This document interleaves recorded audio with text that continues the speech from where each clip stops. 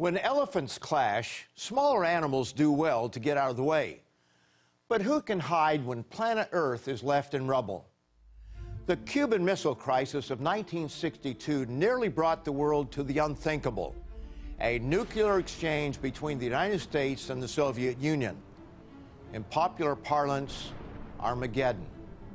Although it was understood during those 13 tense days of October that it was a close call, what we know today is enough to send chills through the spine of the most calloused individual. Now, decades later, we know the truth about just how close we came to the end of the world as we know it. And on today's Tomorrow's World program, I'll reveal to many of you for the first time just how close we came. And it was a whole lot closer than we knew at the time. In addition, we'll see that there have been far more Cold War nuclear near misses than are generally known. And I'll be offering a free resource, Armageddon and Beyond, that shows a nuclear holocaust is not fiction, but also that there's good news for our future. I'll be right back with shocking details, so don't go away.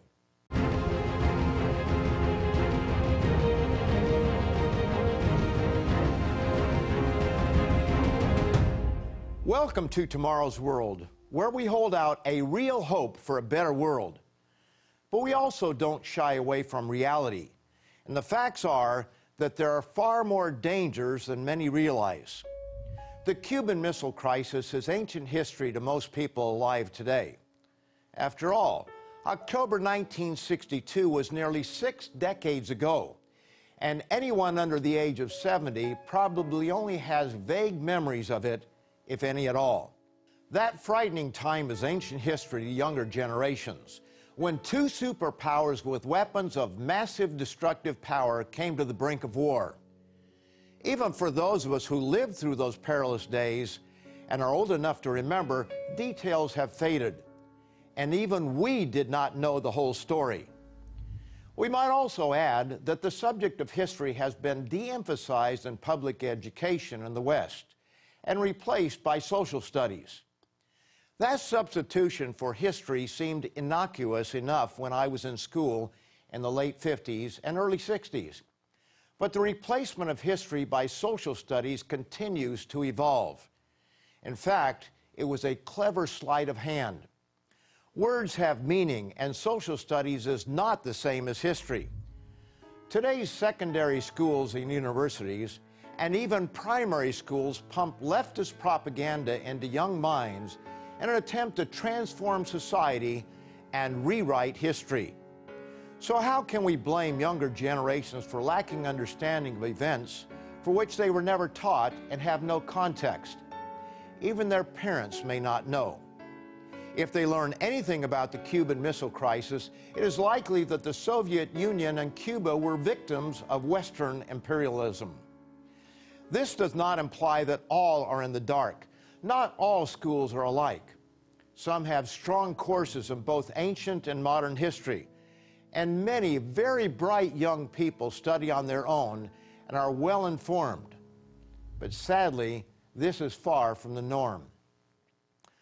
Following World War II, feature films in theaters, at least in the United States, were often preceded by cartoons and newsreels.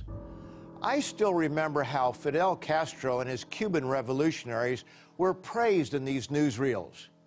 But following his successful overthrow of the Batista regime, to the dismay of America and its Western allies, Castro declared his allegiance to communism and the Soviet Union. A potential enemy only 90 miles away created a problem for the United States and Canada. And what affected America would have consequences for the rest of the world.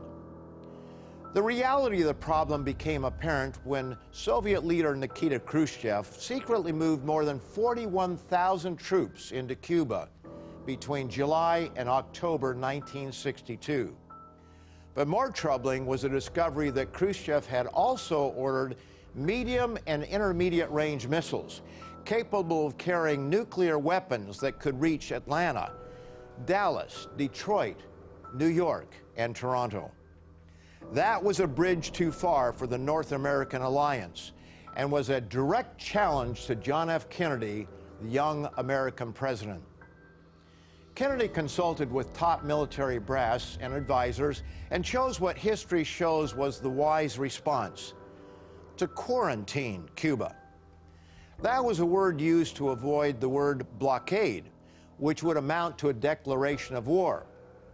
Most of this was known to anyone keeping up with the news at the time, but there was far more going on under the surface that we would have to wait decades to learn, after formerly top-secret documents came to light. Only then would we know how close a call it was. Even today, most people are completely unaware of what has been revealed. As the crisis unfolded, the Soviet Union sent 4 submarines to the waters around Cuba. One of them, submarine B-59, was intercepted by the American Navy on October the 27th. It was surrounded, and small depth charges like hand grenades, not designed to destroy a sub, but to give a warning, were dropped to force it to the surface. Now, those on the receiving end of these charges had a very different view from that which was intended.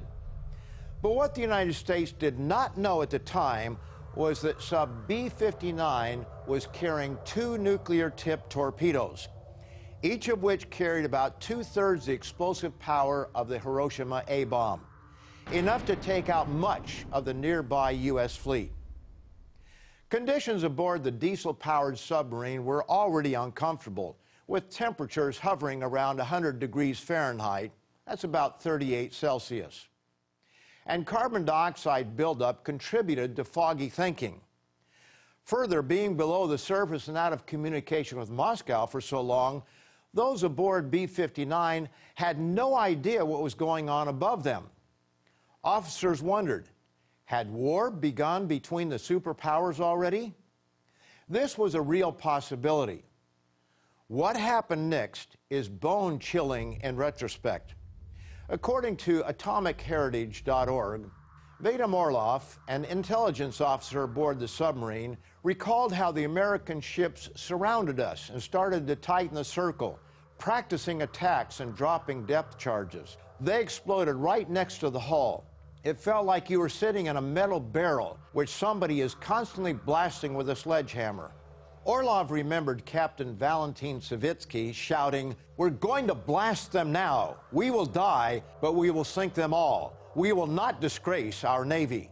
Political officer Ivan Simonovich Maslenikov agreed that they should launch the torpedo. Had they launched that torpedo, our world would be vastly different than it is today. How different? That's the rest of the story that has been kept secret. I'll give you what has been revealed in very recent times in a moment. But first, I want to offer you our resource, Armageddon and Beyond. In this resource, Richard Ames shows how 7 seals in the book of Revelation reveal our future. And he points out how God will save mankind from himself. It shows you that there is a way of escape. And this resource can be yours free for the asking. All you have to do is call and let us know you want it. It's that simple. And we do not sell your personal information to anyone. So call for Armageddon and Beyond.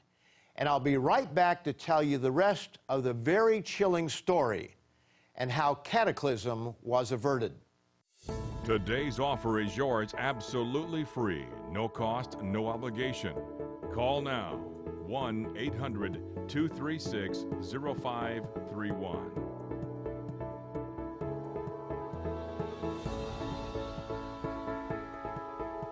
Call toll-free now or write to us at the address on your screen or visit us online at tomorrowsworld.org. With this offer, you will also receive your free subscription to Tomorrow's World magazine, full of timely articles and unique insights on today's important issues. To request today's free informative offer, no cost, no obligation, call toll-free now or visit us online at tomorrowsworld.org.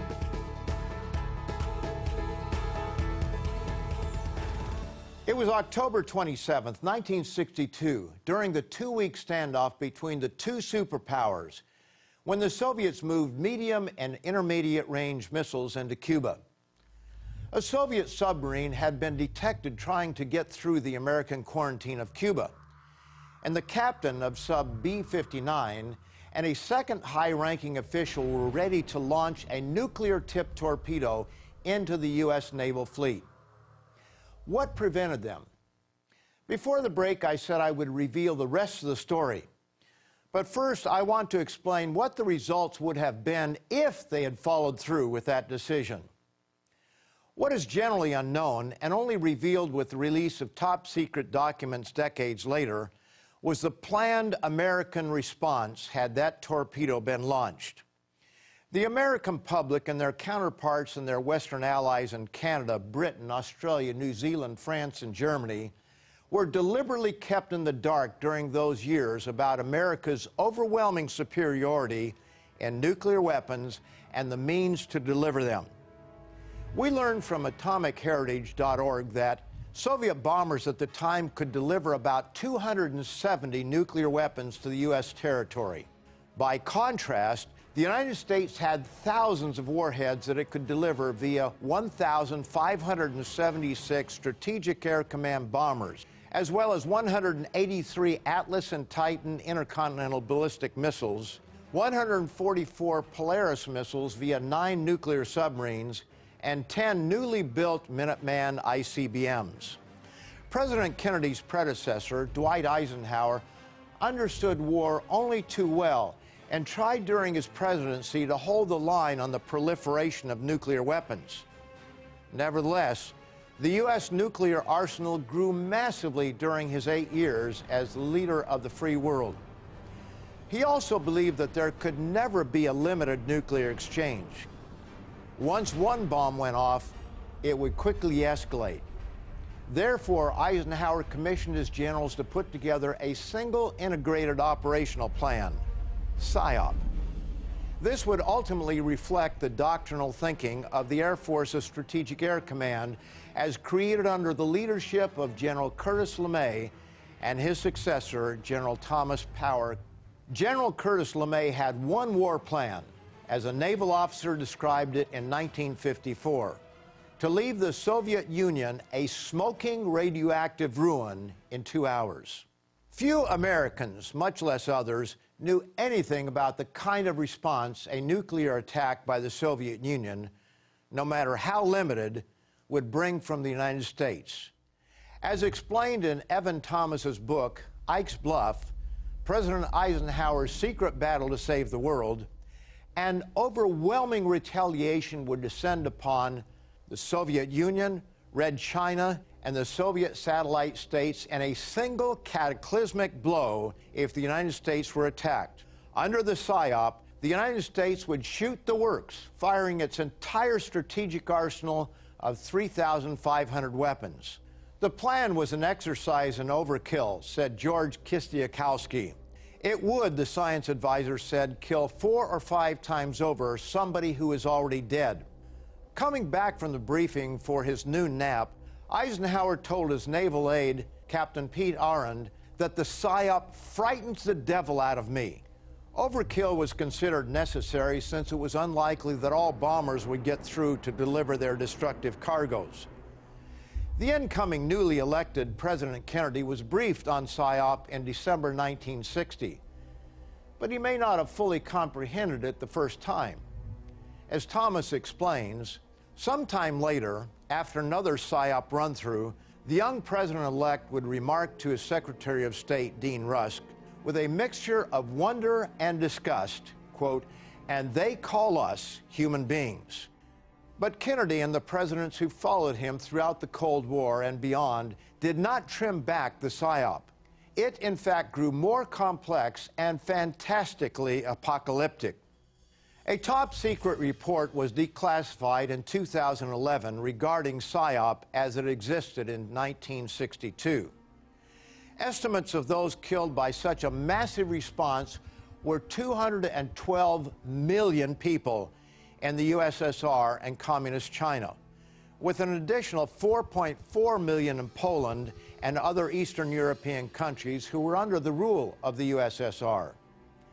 Radioactivity would no doubt take multiple millions of lives in the aftermath. Perhaps the reason one report estimated a figure as high as 600 million. And this does not include millions of casualties inflicted on the free world. And although perhaps a less overwhelming response, anyone who thinks the Soviet planners were any more civilized is naive. So what was it that prevented nuclear Armageddon nearly 6 decades ago? I'll be back with the answer along with other shocking Cold War secrets. But first I want to remind you about today's free offer. In Armageddon and Beyond, Richard Ames asks and answers these questions. Will the years just ahead of us bring worldwide nuclear devastation or usher in an era of lasting peace?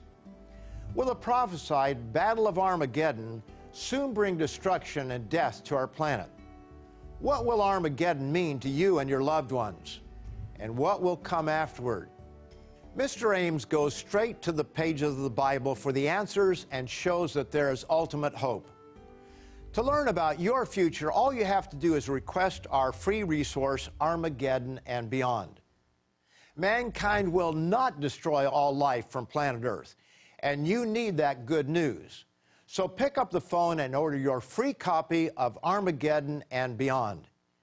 And I'll be right back to explain why sub B-59 didn't launch a nuclear-tipped torpedo and bring about a nuclear holocaust. Today's offer is yours absolutely free, no cost, no obligation. Visit us online at tomorrowsworld.org. Find us on Facebook, watch us on YouTube, and follow us on Twitter. As we saw in the previous portions of this program, those aboard Soviet submarine B-59 were in the dark as to the state of the world above them. This was October the 27th, 1962, the Cuban Missile Crisis, and the U.S. Navy was signaling with small depth charges for the Russians to surface. But Soviet Captain Savitsky and political officer Maslenikov, thinking they were under attack and war may have already begun between the superpowers, agreed to launch a nuclear-tipped torpedo. What stopped them? The Soviet Union was as worried as the United States about an accidental nuclear war. Therefore, their protocol required assenting voices from the 3 top officers aboard the sub. As explained in AtomicHeritage.org, the last remaining officer, Second Captain Vasily Alexandrovich Arkhipov, dissented. They did not know for sure that the ship was under attack, he argued. Why not surface and then await orders from Moscow? In the end, Arkhipov's view prevailed. That is how close we came to Armageddon, a single dissenting voice. But do you realize this is only one Cold War near miss involving nuclear weapons? We live in a far more dangerous world than most realize.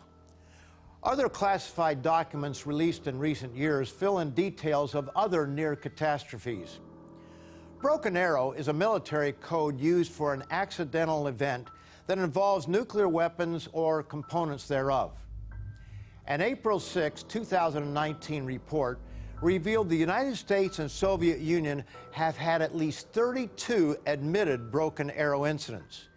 In 6 of them, weapons were lost and never found, or deliberately left undisturbed. Most of these involved U.S. weapons, but since the Soviet Union is much more secretive about such things, it is almost certain that there were more. The first Broken Arrow occurred on February 14, 1950, when a U.S. Convair B-36 crashed in northern British Columbia after jettisoning a Mark IV nuclear bomb into the Pacific Ocean. The bomb was never found. Another Broken Arrow incident took place at an air base in England. On July 27, 1956, a U.S. B-47 bomber was on a training exercise when it crashed into a nuclear weapons storage facility at the Lakenheath Air Base in Suffolk, England. The entire crew of the aircraft was killed. Known as an igloo, the storage facility contained 3 Mark VI nuclear bombs, one of whose detonators had been sheared off in the accident. Investigators concluded that it was a miracle that the bomb hadn't exploded. But that wasn't the only miracle. Here's another incident where, quote, luck was on our side. On January the 24th, 1961, a B-52 carrying 2, 3, or 4 megaton nuclear bombs was over Goldsboro, North Carolina, when it suffered the structural failure of its right wing. The aircraft broke apart and the 2 nuclear weapons were released. On one bomb, 3 of its 4 arming mechanisms had activated. In 2013, a Freedom of Information Act request confirmed that only a single switch out of 4 had prevented the bomb's detonation. One of the recovery team recalled, quote, "Until my death, I will never forget hearing my sergeant say, 'Lieutenant, we found the arm safe switch.' And I said, 'Great.' He said, 'Not great. It's on arm.'" What if a broken arrow detonates by accident near enemy territory? What if a nation or rogue state uses one of these weapons against a foe? Will it start a chain reaction that could imperil human life? So far, we've only looked into the past, but our resource, Armageddon and Beyond, goes straight to the pages of the Bible, where it gives history in advance. You can know the future. You need to know how to escape the bad times, and you need hope for the future. So order your copy of Armageddon and Beyond. You'll be happy you did so. And stay with me as I'll show you from the pages of the Bible the ultimate good news. Today's offer is yours absolutely free. No cost, no obligation. Call now. 1-800-236-0531.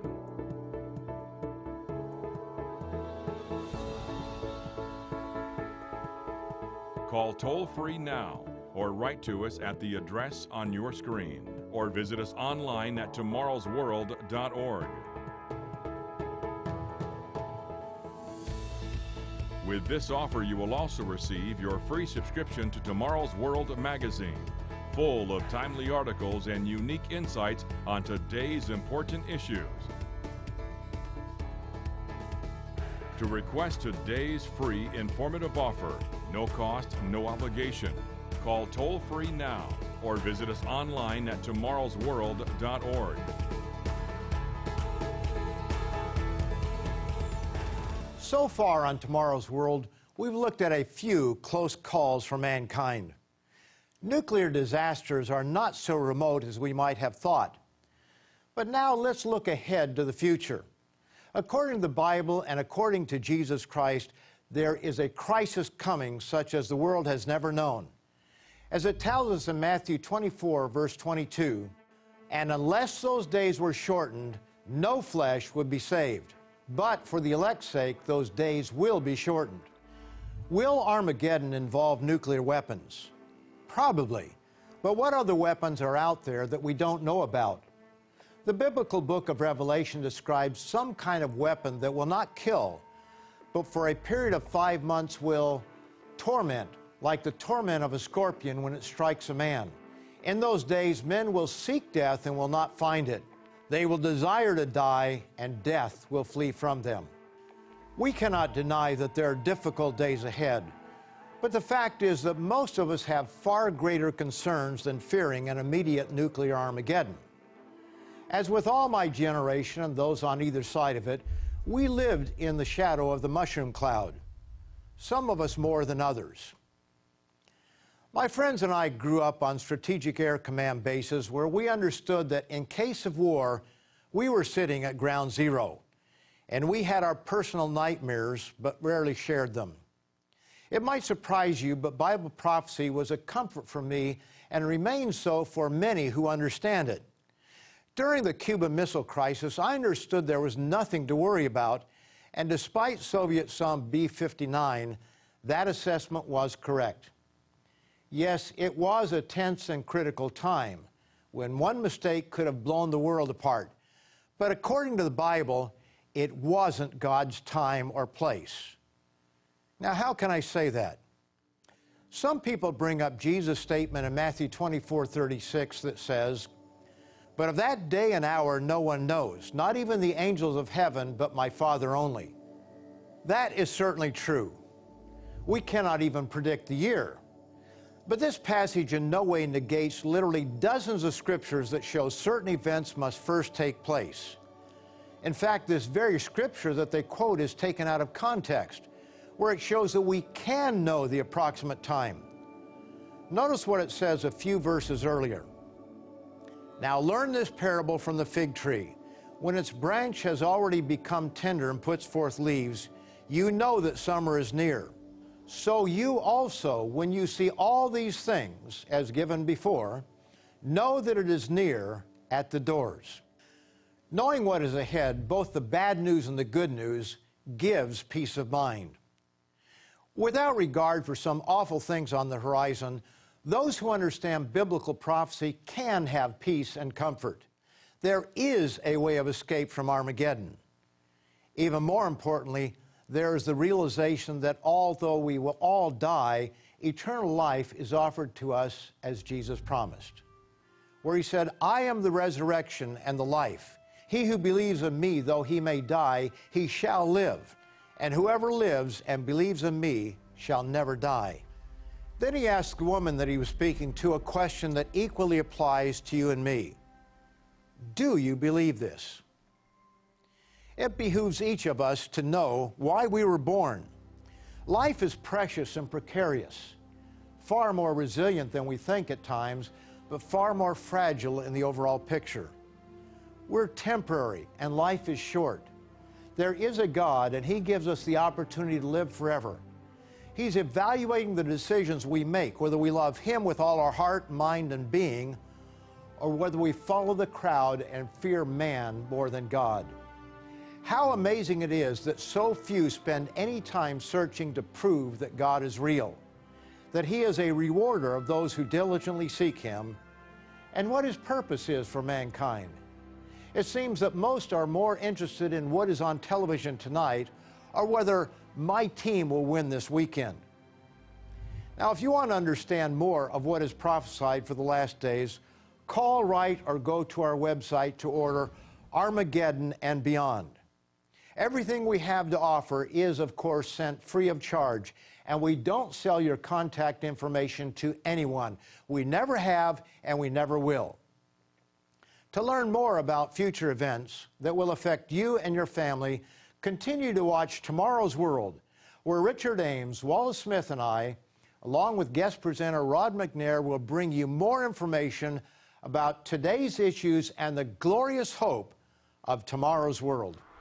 Today's offer is yours absolutely free, no cost, no obligation. Call now, 1-800-236-0531.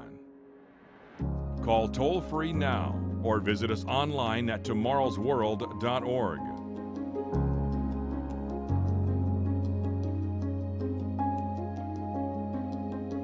The preceding program is produced by the Living Church of God.